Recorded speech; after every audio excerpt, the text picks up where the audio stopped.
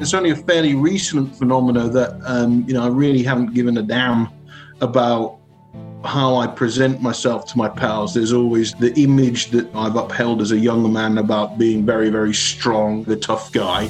I kind of had an epiphany that actually I was fed up of playing that role, and I just wanted to have really good chats with people. And frankly, it was liberating not to have have the ego and the depth and breadth of the conversations that I had. It took our friendship to a completely different level.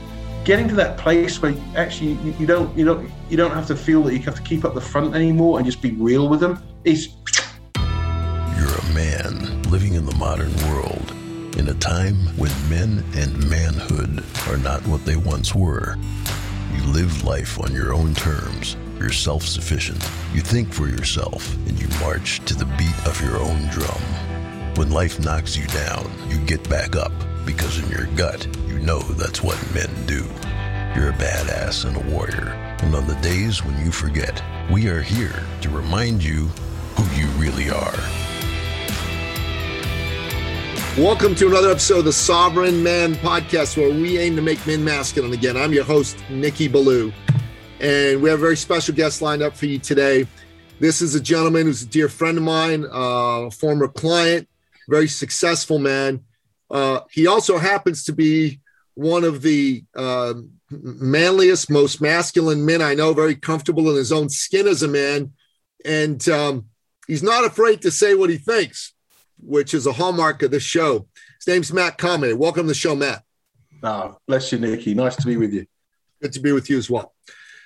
So, Matt, you and I, we talk a lot and about a lot of different things. And it's one of the things I enjoy about our relationship.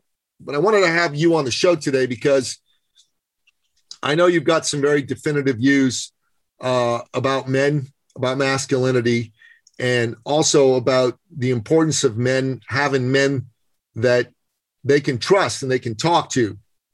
And I'd like to kind of get into that. So before we do that, just give the folks here listening to the show a quick background on yourself, and then let's get into what we're going to talk about. Okay. Well, I guess I picked the wrong day for wearing a pink shirt and wearing bangles, didn't I? Nice. As Nicky said, we've known each other for several years now, and we talk, which is always good. It's good to know who you can talk to about many things, and beyond the sort of surface level cheese sandwich conversation that many men spend their lives in.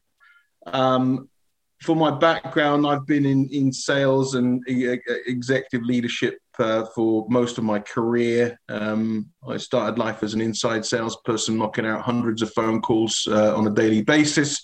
Moved into sales leadership. I headed up sales for a Microsoft company. I was a go-to-market strategy consultant for Jeffrey Moore's Chasm Group. I was the youngest GM at Nokia, the mobile phone company back in the day when they were successful. And I've managed Franklin Covey's sales performance practice, amongst other things, doing large-scale sales transformation for multinational companies.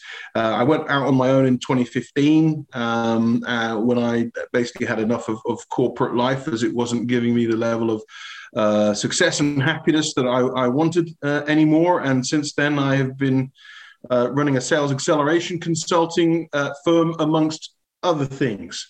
And one of the things I'm sure we're going to talk about is playing to your strengths. And I'm a big, I love to do fun things. So I involve myself in lots of different projects with the view that they free up my time and allow me to provide for my family and friends in the way that I want to. So I hope that was helpful. Thank you. Yeah, man. Very good. Very good.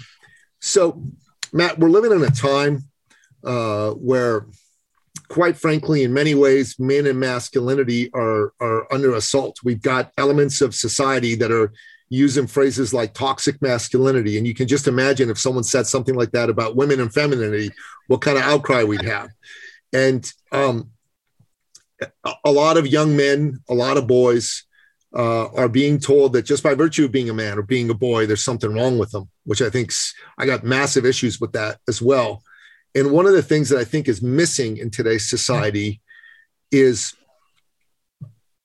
a band of brothers, a group of folks that you can really sit down and talk to, and not those surface level cheese sandwiches you call it. Never heard that phrase before. That's pretty cool. Actually, I have to give my wife credit for that one. She uses the cheese sandwich conversation. Cheese sandwich, right? Yeah. Cheese sandwich. It's very bland and not very meaningful. You know? Exactly. Yeah. So, those types of conversations that are real, that are impactful,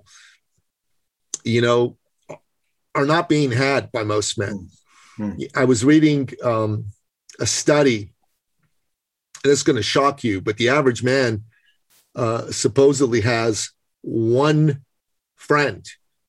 And then I had Stephen Mansfield on my show last week. Stephen Mansfield's a New York Times bestselling author, wrote The Faith of Barack Obama, The Faith of George W. Bush, wrote a book about Churchill and leadership. He sold millions and millions of books, and now he's writing about men's issues. And he said that he actually was shocked it was that many. Like, you think about that. Most men have an average of one friend, and he's saying he thinks that most men don't even have that one friend that they can talk to. Rough. That's rough. Yeah. And I want to just say that for us, why we have Sovereign Man is because, well, we want people to have a band of brothers. We want a place where they can have those types of conversations. But I want to know your thoughts on this, and maybe speak a little bit about your experience with how you use your band of brothers to help you deal with big issues you're dealing with. Yeah, absolutely. So I appreciate the conversation. I mean, just to pick up on how you introduced the conversation around toxic masculinity and men only having sort of one friend. There's a lot of polarization going on the planet right now. And for me, the question is, who is driving the agenda to increasingly, increase the polarization gap? You see it everywhere. Yep. Nation states, religion versus religion, the gender roles, men versus women, what was the definition of advertising? You can't sell stuff to people when they're happy.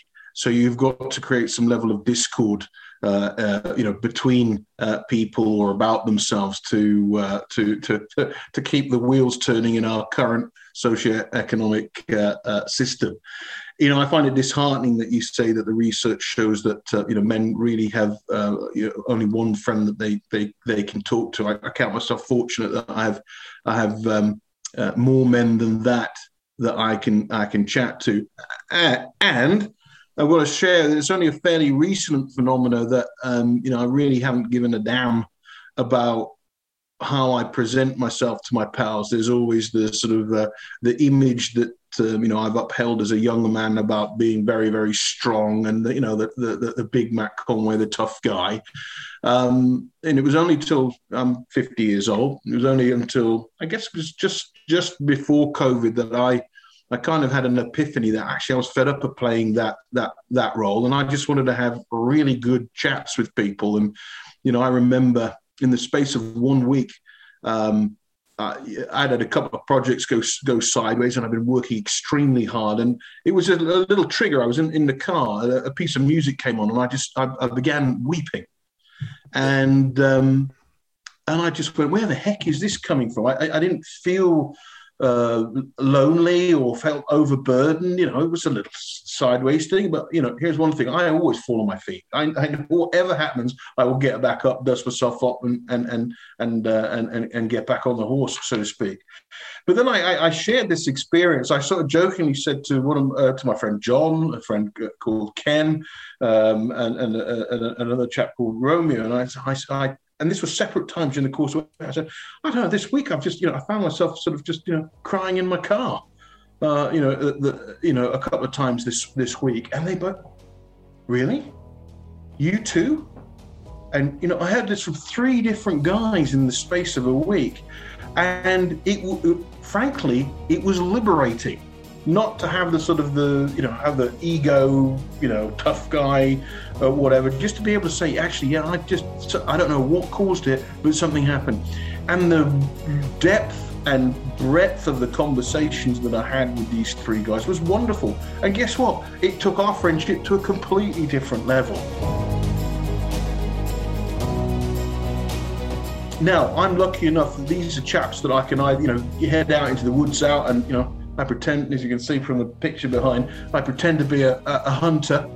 Although wildlife in Canada aren't in much danger from me, I have to say. I've got 2 very disappointed hunting dogs. But, you know, these are people I can go out hunting and fishing with. I can go to the pub and have a beer with them, and just getting to that place where actually you don't have to feel that you have to keep up the front anymore and just be real with them. It's liberating. And I just think our friendships they were good to start with, and they got even better as a result. Anyway. Your turn. Well, you know, when you told me about, you know, men crying in cars, right? Sounded like a Jerry Seinfeld skit. You know, like, it was. But I got to tell you, I've cried in my car. I bet you there's a few lads watching this and cried in their car, haven't you, boys? Yeah. A certain song comes on. Yeah. You know, and it evokes at a certain time, and those emotions get mixed in with some of the emotions I'm feeling in the moment.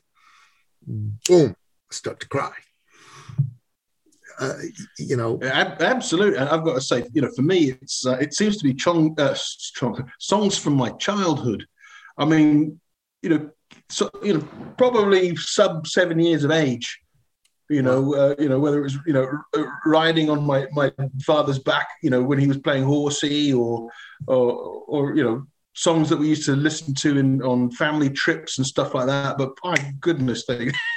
And you know what? Actually, now I quite enjoy listening to them and weeping. It's sort of cleansing in its own way. Yeah, it's cleansing for sure. Yeah. There's an old Dire Straits song called Romeo and Juliet. That's why when you said you have a friend named Romeo, I just laughed. That song makes me cry because it takes me back to a time in my life. I was 21 years old and newly in love for the first time. And that woman that I was with, I thought she was the one. I mean, she was 19, I was 20. I mean, and she lived in another country and she went back home, and I thought, hey, let's end it. And I told her that. She got upset with me. She actually slapped me. She said, how dare you? I mean, I love you, blah, blah, blah. And, sure enough, within a few weeks, she found another guy. You know what I mean? She cheated on me. And I remember the pain that I felt. And I remember I would listen to that song over and over and over again and just revel in my pain. And it's one of those things that it's not necessarily that I go back and I remember that and that hurts anymore, because that specifically doesn't hurt anymore. I can still feel the gut, the gut, just as you're describing it. Yeah, but the emotions the song evokes are real. They're not necessarily about the emotions that those. I don't go back going, oh, I'm 20 years old and I got my heart broken. Those emotions though come up, and they're not necessarily even tethered to anything. They're just strong emotions and strong pain. And the funny thing enough is I actually like it too, because it seems to get the other pain that's in me right now. And, you and I have talked, Matt, these days we're living in a crazy freaking time. Our supposedly democratically elected leader decided he wanted to be an authoritarian and use horses to run over old ladies. I mean, I got to tell you, that ticked me off, and that caused a level of pain in me. So I'd listen to these songs and it would cleanse that pain away from me. And, Vladimir Putin decided to invade Ukraine and start shelling civilian cities. And that wasn't great either. And I feel for the people in the Ukraine. I also frankly feel for the Russians who are being canceled as a nation for something that one madman is doing, which to me is insane too. And that pain is good to cleanse as well. But it's good to be able to have a conversation like this with a man like you. It's also good to be able to have these conversations with the men that are part of our movement, like I'm on a team with a group of men, and I bring my issues to them. So if I've had a fight with my lady, I bring it to the men. If I am worried about something going on in my business, I bring it to the men. And those things I think are important. And I couldn't imagine not being able to do that at this stage in my life, not having a group of men that I could come and talk about this stuff with, because I don't think I'd do real well. It's so interesting because we're at the same time of life. I saw something the other day that I'm butchering in this paraphrasing, but said from your teens to your 40s, you're using your ego to power your career, and then when you hit 50, you're trying to lose the ego to get to who you really are. And I think we're sort of at this, that inflection point. I mean, you see a lot of people who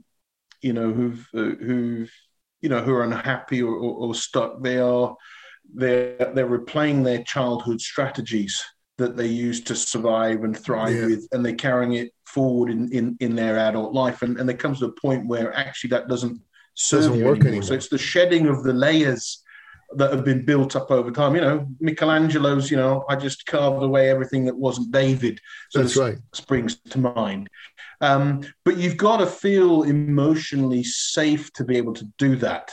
And you've got to be pretty confident that you're with the right group of people to be able to have those, real conversations. Because, if you air your laundry in an environment that people may use it against you, that's obviously not dangerous. The smartest thing. It's dangerous to do, of course.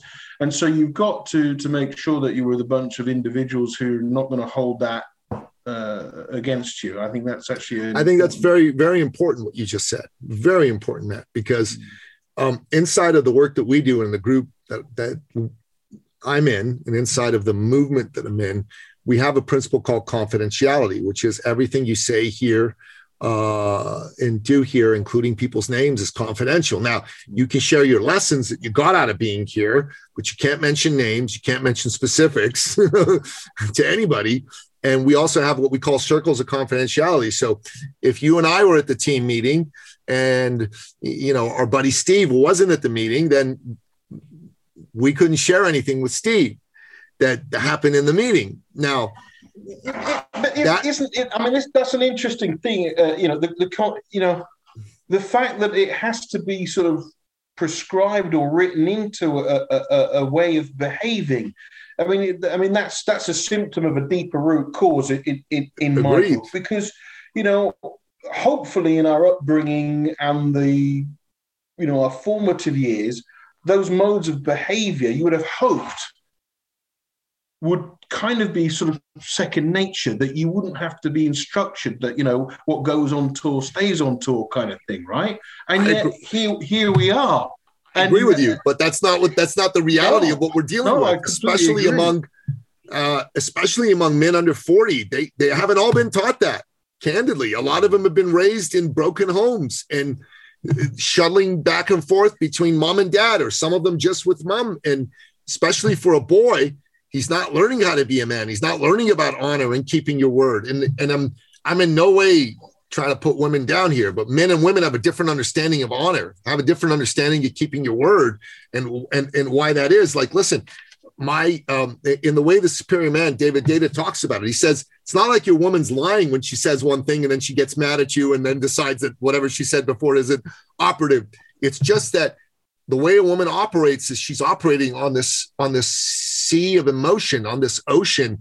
And when that ocean is vibing in a certain direction, then she's good with that direction. But, if it's not, she could tell you, hey, I love you and I'm ready to go to Texas with you at 10 a.m. And by 2 p.m., you really pissed her off and she ain't going to Texas with you anymore. Did she lie to you at 10 a.m.? She didn't lie to you at 10 a.m. But that's the feminine. That's the energy of the feminine. It is literally like she's the ocean, but you as the masculine, you're the ship. So when you say you're doing something, you're going to Texas, you're going to Texas. And then that energy, unfortunately, a lot of single mothers, they can't teach a boy how to be a man. They don't know how. They're not men. And this is one of the biggest issues that young boys that have been raised by women face. There's a lot of traditional masculine things that their father would sit them down and teach them, just aren't being taught. It's very hard on kids to go through this situation. It's extremely difficult. It's one of the reasons, look, I got divorced. I've told you this isn't news. People who listen to this show know that it isn't news, but I went out of my way to make sure that the boy's mother and I had a good relationship. I had reasons to be angry, but who's that going to help? That's just going to be there to gratify my ego.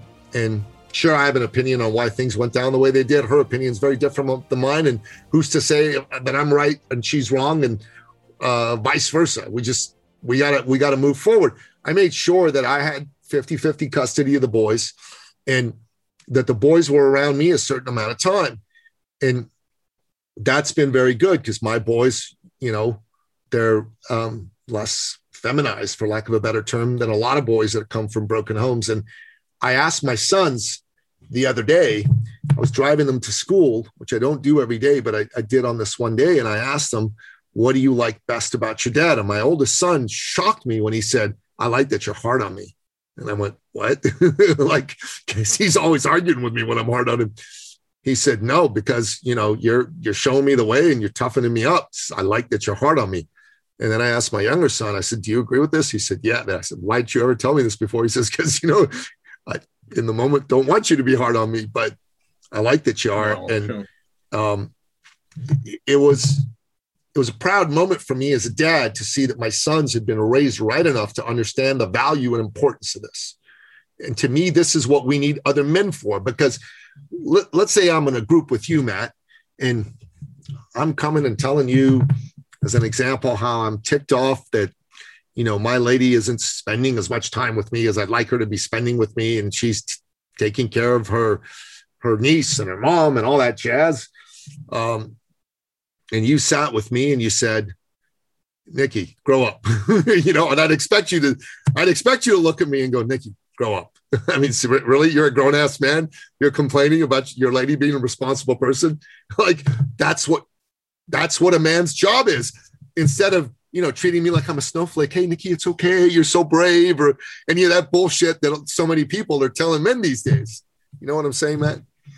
Yeah, I do. It's interesting. I mean, as you're talking, there's, the circumstances of birth, right? You can't choose the family that you're born into. It's and it's interesting. I mean, this whole conversation about sort of the male female dynamic is an intriguing one to me. I actually credit most of my success in business and in life to my mother. My mother is a, you wouldn't think it now. You told me this before. I remember. Yeah, she's quite ill and frail now, but by God, this woman was a force of nature. I mean, when I think I could run through brick walls and stuff like that, that's completely my mum. Completely. My dad is he's a very bright. He's a scientific civil servant in his career. Of course, he's retired now. Dad was very instrumental in teaching me how to, hunt and fish and kind of do the outdoor stuff, which I enjoy. I mean, that's my happy place when I'm stressed and I've had enough. Right, I'm buggering off out into the woods, and I love that. But my ability to communicate and perceive what's, what I believe is right. We all have different values, of course, but that strength very much came from my mother. I believe, and I think she was certainly instrumental. I would look up to my mum as the way things got done. She was very much a doer and somebody who could execute and make things happen out of nothing. I mean, just unbelievable, a strong woman. So I've been very lucky that I've had a very strong female role model in my life. In fact, my wife credits my mum with having a decent husband, for example. But my dad had again, mum was quite emotional, but she used emotion for good, right? It got things moving. My dad was more considered, more a safe pair of hands. He was the thoughtful type. So hopefully, I've got a little bit of both, as you'd imagine. And so, I feel very privileged and lucky to have had a stable upbringing with both parents playing along. And my dad was tough on me. He was. I mean, the conversations that I recall from being younger is, you don't apply yourself, you're going to end up working in McDonald's. And I kind of used that fuel for anger, actually. right, bugger, I'm going to show you. And at age 24, I made more money in my life than he'd ever earned. And, I kind of used that, we didn't have a particularly close relationship as growing up. He was very loving, don't get me wrong. But these other generations with dads were kind of absent, and they stepped in when they needed to. I'm delighted to say that, as the years have gone, my father and I have become very close. We're good friends. I mean, my mum and dad are friends. So I think it's very interesting to see how different people's circumstances of birth end up having the kind of impact that they do. I would love to think that most people could have, both, brake and gas to use in their lives. But it sounds like, this is, if I guess it's 50-50, people are growing up with divorces and what have you now, that sort of framework has started to weaken a lot. It has, man. And like you said, who benefits from all this division, and who causes the division? That's a whole another conversation to have on another. Well, look. I mean, crikey, if you now you're going to get me going. So, I mean, look, I think Disney has a lot to bloody answer for. I grew up overseas, born in Gambia, Nepal, lived in Nepal, Bangladesh, Indonesia, whatever. So I grew up on Disney movies. And you think about the stereotypes, Sleeping Beauty, what's the one with the long hair? Rapunzel. Rapunzel, let down your hair, and all this. You have a sort of a prince type figure rescuing a female, and they're all pure and virginal and up on a pedestal and what have you, and you have to be strong and rescuing and what have you. Well, think of the entitlement that kind of breeds from both perspectives. I mean, frankly, when I got to sort of dating age of getting interested, I was shocked at women's behavior, because guess what? They wanted to do exactly what I wanted to do, and that was not how I had been brought up in the movies. And you can think of it from I'm here and I need to be rescued and I need to be fed and watered and pampered and taken care of. I mean, what kind of mindset does that set up? So, we're being, I think that's started to change recently. I think most of the characters in Disney now are female heroes. So, I've got my issues with that. I'll be honest with you. Well, I think it's setting up a lot of young women with unbelievable negative expectations of what life is like. Like, I was out there in public, and I was having an argument with somebody, and this young woman started to come and get really aggressive with me. And look, I'm an old school guy, so I said, listen, young lady, we're just going to agree to disagree, and I backed off. But if she'd have done that to the wrong guy, he'd have beaten the crap out of her. You know what I mean? Like, being mouthing off, being aggressive, she'd have had the crap beaten out of her. And seeing some 110-pound woman on TV manhandling a 220-pound man and thinking that's going to translate into the real world is insane. It's absolutely insane. Yeah, and I don't think that is a good thing they're doing for young women at all. There is certainly a sort of double standards at play when either sex, and I'm going to be balanced, because it's always 6 of one, half a dozen of the other. So there is no black and white. There is always shades of grey in my experience, and but to expect to be able to behave like that with no accountability or repercussions, that's daft. I mean, I was brought up, brother. That's what's happening right now out there. You should see it. It's insanity. And I hear what you're saying about, like, women, young girls wanted to do what you wanted to do when you were a randy young fella. Sure.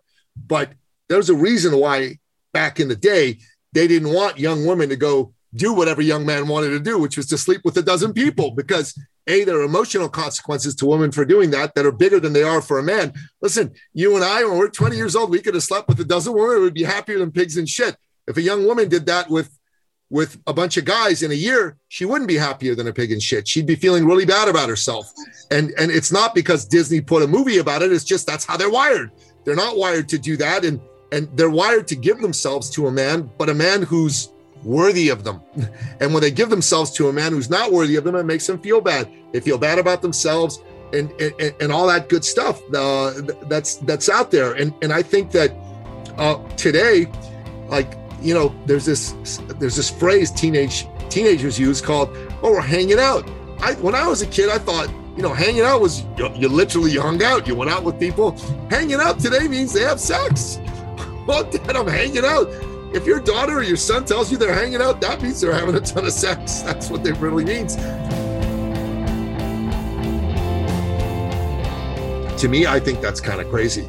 I got teenage boys. As much as, I'm a dad and I remember what it was like to be a teenage boy, I want them to treat young women respectfully. I don't want them to, be one of these guys who humps and dumps a young girl and makes her feel bad about that decision that she made to do that. And I also feel that it's horrible for young women to think, you know what I think I ought to do is just be like a guy right now and go sleep with as many people as I can. I think that's a horrible idea. And our society today is saying, no, go do that. And I'm like, are you crazy? These are teenagers. They have no idea what the repercussions of their actions are, and I agree with older generations when they chaperone kids and kept some of those hormonal driven desires at bay. It had them, do things in a more considered way, let's say. Yeah, and again, I think that's a function of our age, of course. I mean, I've had conversations with my own sons. It's very interesting, catching my own behaviour and how it differs between my sons and my daughters. In fact, my wife pointed out, when I've been sort of saying, "Oh, so you sounds like you're having a good time right now," and you want to share with Dad what you've been up to, tell me a few war stories, and Lindsay said, so you're going to have this conversation with your daughter? Oh, shit, you're right. That's double standards, actually. And I have to, like what you said, I want my boys to have fun, enjoy themselves, but not hurt anybody else in the process, right? I think that's, there's a line. And to be very clear what that, they have to be clear in their intentions, with the girls that they meet as well. That I think they're real clear in their intentions, man. Yeah, they are. But they're also saying, we're having a good time here. As long as you're fine having a good time, then we're good. All having that conversation. That's what's happening, girls and boys. And maybe I'm an old-fashioned fuddy-duddy, but I also think there's something to be said for fathers and mothers. Watching their young daughters and protecting their virtue. Absolutely. I mean, it's 100%. And listen, I've got two sons. I don't have any daughters. And I've got a happy blend of both, of course. And, of course, I want my, the challenge I found as a younger man is, I put an enormous amount of pressure on myself, which I put down to Disney movies about finding the one. Every time I go to a pub, I wonder if I'm going to meet her tonight. And just stupid levels of expectation and, being overly nice and stuff like that. When in actual fact, I could have probably had a lot more fun if I'd just been a bit more relaxed and not taken it so bloody seriously. I did have quite a lot of fun, I'm going to say, but when my daughter, she's not dating age yet, but when she comes to dating age, I'll have a conversation with her, and I think it's going to be pretty close. I mean, I'm not going to prohibit her from engaging in sexual relationships with boys, and I'm just saying, and you don't need to go blow your head off being crazy either. There's balance in there.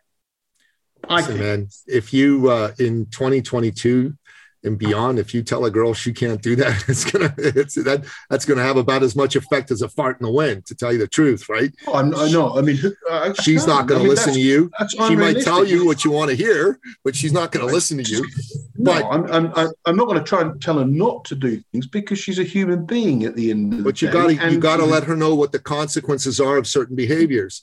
And she's a smart girl. If you brought her up right, she's going to end up making good decisions, right? And it's and like it or not, I don't know that I agree that it's a double standard, but it's the reality of men and women respond to this very differently. Men and women respond to a desire. Listen, as a man, you're a primal animal, and you just want to have as much sex as you can. That's a fact, and I don't know that that's going to change, regardless of what people say. Do women love sex? I'm gonna push back there. I think, remember, we are conscious creatures as well. We're not just driven by animalistic urges. We are. Of course. I mean, depending on your background here. I mean, as a young man, of course, I wanted to have lots of sex, and I was frustrated when I didn't get enough of it, frankly. But I also was cognizant of the behavior of some of my pals who didn't have the kind of moral compass that I did of, doing no harm and just taking advantage of somebody. And, they frankly had a lot more sex than me. And maybe they were happy for it. But I wouldn't have been happy with myself if I'd treated somebody else, in a disrespectful way. Ditto for me. First of all, when I was younger, I didn't have a whole lot of sex because I was awkward and not as facile with language as I became later on in life. I would see a beautiful girl and I'd get tongue-tied and scared often and wouldn't even be able to approach her. So that's a reality of what it was like for me in my teens and 20s. Over here. Yeah, so me too. Yeah, well, there you go. So that's number one. The number two thing is, for a young woman, it's very different. When they're in their teens and their early 20s, all the guys are coming at them, especially if they're attractive, right? The guys are just wanting to go and date them and be with them and try to get them into bed. And they had all the choice. We had none of the choice. Their value was here. Our value was over there. Certainly my value was over here, while the beautiful woman's value was over there. But over time, that changed. There's a man by the name of Richard Cooper, and he wrote a book called The Unplugged Alpha. And he says that in life, women are sex objects and men are success objects. And I thought to myself, yeah, he's really right about that. As I became older and more successful, I got a lot more female attention than I did when I was younger and more physically attractive, as it were, right? When I had like six packs, although I had six packs well into my 40s and things like that, it didn't seem to matter to women. What mattered to women was that I was poised and calm and successful. And the truth of the matter is, like, I had a very similar moral compass to you. I didn't want to hurt a girl. I wanted to make sure that anybody that I was with understood where I was coming from. If I was only interested in, a little romance and good times, I was very upfront about that. I never tried to pretend that I was interested in something. I wasn't Charlie Harper from 2.5 Men. If you ever saw that show, anyways, he was a guy who had Charlie Sheen played him. So okay, 2.5 Men. Yeah. So he was a guy who went out and dated a lot of women, had sex with a lot of women, and presented himself in such a way. And then when he was done, he was done. And it was on the one hand, you go, oh wow, man, I wish I was that good at talking to women and interacting with them. But on the other hand, you go, I don't want to be that much of a scumbag that I'd say one thing and do another. And that's bad. You don't want kids doing that. I certainly don't want my sons doing that, but it doesn't sound like that's an issue these days as far as they're concerned, because groups of guys and groups of girls hang out together, like a half a dozen guys and a half a dozen girls, and they literally hang out. And, my son's hanging out at the wrong parties. I think he might want a tip or two. Jesus, I don't know. Listen, my son keeps a lot of stuff from his mom and his dad, especially his mom. But I'll tell you this right now. When I sit down with him, I have conversations with him about how I want him to comport himself, how I want to treat young ladies, how I want him to be, that he's always very careful not to hurt anybody, and that, you can still have a good time and all that stuff. And so far, from what I can see, he's doing things in a good way.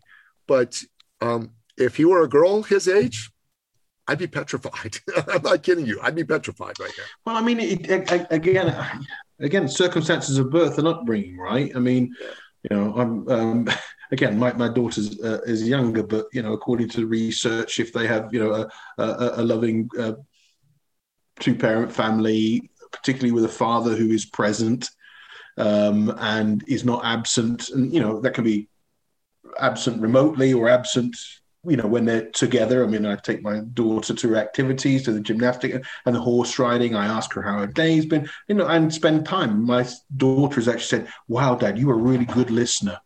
Huh? That's good. That's not bad coming from when she's 13 now. She said that when she was 11, right? So, and the research shows, of course, that the more involved the male figure is, it delays the sexual activity of the daughter, right? Yeah. So, girls with daddy issues, she should be getting married off about 25 or 30. Well, good luck with that. That probably won't happen. But no, I think I'm heading for a fall there. Girls who have good fathers in their lives don't have daddy issues, and daddy issues are the greatest predictor of how early they have sex. And so, good on you. And you're a good man. Your wife's a good woman. I think you guys will be fine, and your daughter will be fine. I've met your son at least remotely. Will, he's a great kid. So the man I want to be. I want to be. There you go. So let's come back to this whole question of how important it is for men to have men that they can talk to, because younger men in particular are the ones who are missing out on this. So guys our age, who are in their 40s and 50s, a bunch of them understand the value of this, and they have it. Or if they don't, they know to seek it. But a lot of younger men don't even know to seek it. And once they're out of those school years, whether it's high school or university, that's when their intimate friendships with other men fall by the wayside.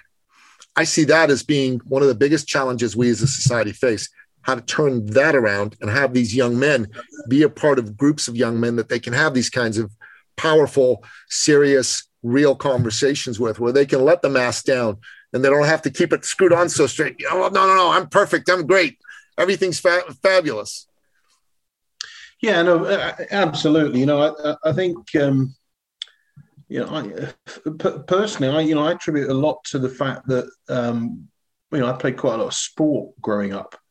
And was, whether it was, rugby. Actually, I was a dreadful football player. What am I trying to kid? It was rugby, basically. Rugby was that's why I'm so darn handsome, right? Yeah. I played a lot of rugby. I played squash. I had a go at tennis, but it was in those activities, those combined activities where you're pulling together as a unit. I think for me, that's where very strong friendships were forged, but also it helped to, I guess, train, for want of a better word, train you how to forge good relationships outside of the sporting environment as well. So, if anybody listening to this is a younger man and you're struggling to find friendships, I would say go out and do activities with other people, who have, whether it's pick up, tennis or squash or soccer or rugby or American football or whatever it is. Get involved with a bunch of like-minded. You'll get drawn to whichever sport is or activity is right for you. You'll draw naturally to other like-minded people. And of course, if you haven't got that kind of environment, then a men's group or something like that could be something that's very helpful to meet that need. I mean, what I liked about sports is you could be intensely physical for a short period of time, and then you'd unwind going to the pub and having a beer with somebody. So even during during my work week, I'll just text. I've got WhatsApp groups, and on Wednesday at 4:00, I think I've had enough for today. I'm so beer o'clock to my WhatsApp group, and beer o'clock, and I'll get 3 or 4 blokes going, oh yeah, that sounds good actually. Yeah, thanks for bringing it up, Matt. Or I can't make it today, but usually there's 2 or 3 blokes who can meet up and just have a couple of pints of Guinness and unwind. And frankly, we just talk nonsense most of the time anyway. But it's a form of talk therapy, isn't it? It's just. Mm-hmm. It's a way of connecting, and and if you've got something that's bothering you, people will sense it and they'll ask what's going on. I think that's a way to do it. It works, and it's important that it be an environment where you can also just talk to men and talk about things other than cheese sandwich topics. Yeah, absolutely. Cheese sandwich topics they're not all that satisfying over time. It'd be good to have a group of men you can see once a week, once every couple of weeks, and you can have real conversations with them. Absolutely. And by the way, I'm not condoning use of alcohol, as a lubricant, as a fix-it measure here. In fact, I've been many years without alcohol. It's only recently that I started drinking again, but for the social aspect of it. So you don't need alcohol at all. I mean, there's people who come out to the pub and they'll have a lime and soda or what have you. So again, it's the act of doing something together, collectively. Yeah, 100%. Outside of work, it's outside of war. Amen to that. We don't need the war, the big war in the world, spreading and becoming a global conflict right now. That's for darn sure. We don't need that one bit. But I'll tell you what, I agree with you. I go and work out with a really good friend of mine once a week. Wednesday morning, 6:30 a.m. We work out together. There's a client of mine and I that work out together a couple of times a week as well. Those are good times to break a sweat and have a good discussion. And we always do that. I bring up some issues that are bugging me. He brings up some issues that are bugging him. We talk it out. It's absolutely fantastic. Yeah, absolutely. Yeah. It's important. It's needed. It's powerful. Matt, I got to tell you, I've enjoyed the conversation. I know we don't see eye to eye on every issue, but that's part of what makes these discussions valuable and important is iron sharpens iron. I learned from your point of view when it's different from mine, and you learn from my point of view when it's different from yours. And our listener learns from both of us elucidating and enunciating what we believe to be true. And that makes them think, and they can think for themselves rather than just parroting whatever I happen to say or parroting whatever you happen to say or whatever other guest happens to say. And I think that's important.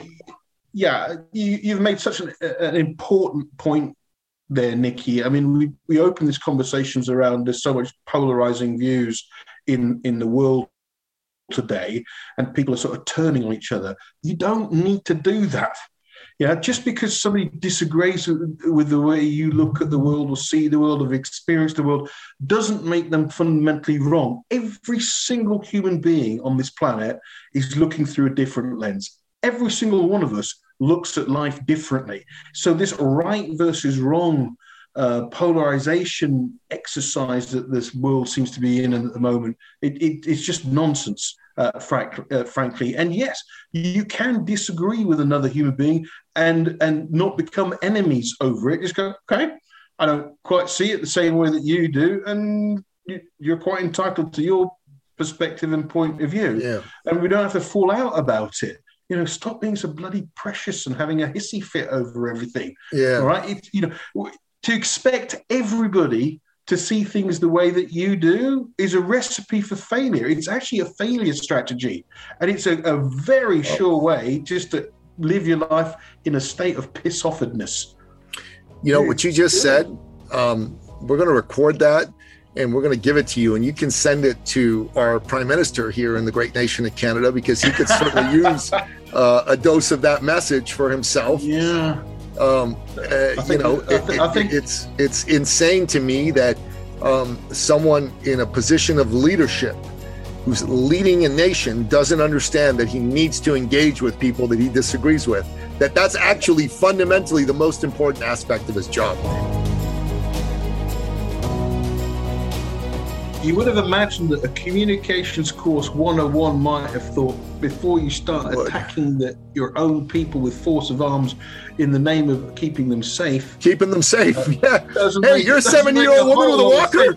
I'm going to send a horse to run over you because I don't like what you said. Whoa. You might want to have a chat with them first before you call in the big guns. It just seemed like a fairly rookie mistake. But It was, and I say this at every episode, there are two leaders of those protests that are in prison and have been denied bail. One of them is a mother of 3 children. Her name's Tamara Lick, and she's been denied bail.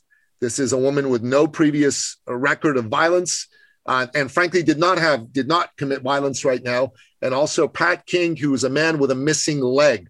So he has put regular citizens, a man with a missing leg and a mother of 3 children who's in her 40s, in prison, and has denied them bail. They are right now political prisoners in Canada, which shocks me to say this because I never thought I'd ever say this, but I will say this again: free Pat King, free Tamara Lick. And Mr. Prime Minister, if you don't like their ideas, engage with their ideas and persuade the populace that they're wrong and you're right. That is a leader's job. If you cannot do that, you don't belong in leadership. Resign. Allow someone else from your party who understands that to take over temporarily. And then let's fight an election over this, because I believe that that is the fundamental issue of our time in a free society. People who support engagement with their philosophical and political opponents are the only people who should have the right to run. And honestly, I will say this, if I am ever elected, there will be a law passed by Parliament that any leader that refuses to engage with their political opposition immediately forfeits their right to leadership and has to face a non-confidence vote that their own party has no part of. So their own party can't back them up if they refuse to engage with their opponents. And I also think that you should not be allowed to call people who disagree with you nasty and pejorative names like racist and misogynist. I just find it interesting that the Prime Minister, who's made such a big show of being on the side of our Indigenous population here in Canada and on the side of women, has arrested a convoy leader who is part Indigenous and has arrested a convoy leader who's a woman. So, I mean, it's just, you can't make this shit up, man. We should have another one of these where we talk about how politics attracts sociopaths and narcissists. You're on. I'm taking you up on that. We'll do. It's just. Well, it's an archaic system. The tribal kings, feudal kings, nation-state kings gave way to governments. This is a bell curve exercise here. Anyway, there's got to be a more distributed way of making decision-making that works at the local level versus... I'll tell you this. The democratic system originally was based on the Greek democratic system where everybody was given a vote. And very soon they found that I don't believe women were given the vote, and you have to be a certain age. Fair enough. In ancient Greece, women were not given the vote, but everybody else was. All the men, there was no qualifications required to be given the vote. And then you had the Roman Republican system, which had a series of qualifications. That was a corrupt system, and you could buy your way into votes and other things. But I got to tell you, there's a lot to be said for a not a literacy test, because I think that has like racist connotations of kind of the Jim Crow South, but certainly an engagement test. There should be an engagement test that if you are to have the vote, you need to demonstrate an engagement with the body politic, an understanding of the issues. Otherwise, you shouldn't have the vote, because you're going to make decisions that are going to affect everybody else. Be careful. You're starting to sound like an autocrat, dictating their views and beliefs on who has the right. I don't think the vote should be automatic just because you're born. I feel that very strongly. I don't think the vote should be automatic just because you're born. Quite a strong position right there. I know, but hey, listen, I'm open to being wrong. All I'm saying is how it's been working out lately hasn't been so good. That's for sure. We 3 times have elected the son of a former prime minister with no real qualifications for the job. Let's be honest. No real fantastic. Come on, he's got fantastic hair. I will grant you, he's got a great hairdo, and he's got really great hair. But come on, man, this guy got elected by people who voted him in because he has great hair. That's a problem. That's a problem. That's all I'm going to say. The people who I think ought to be running don't even run because they're afraid they're going to get hammered out there in the world. But anyways, like you said, that'll be another episode. We'll spend a full hour on it. I think that'll be a fun one. Matt, really enjoyed this. Thanks for your time. God bless you, brother. Likewise, Nicky. You take care, mate, and cheer up everybody out there. Amen. It's still a glorious world, as they say. It's still a beautiful world. Thank you for listening to the Sovereign Man podcast. If you're ready to take charge of your life and become the man you've always wanted to be, we invite you to join the movement at sovereignman.ca.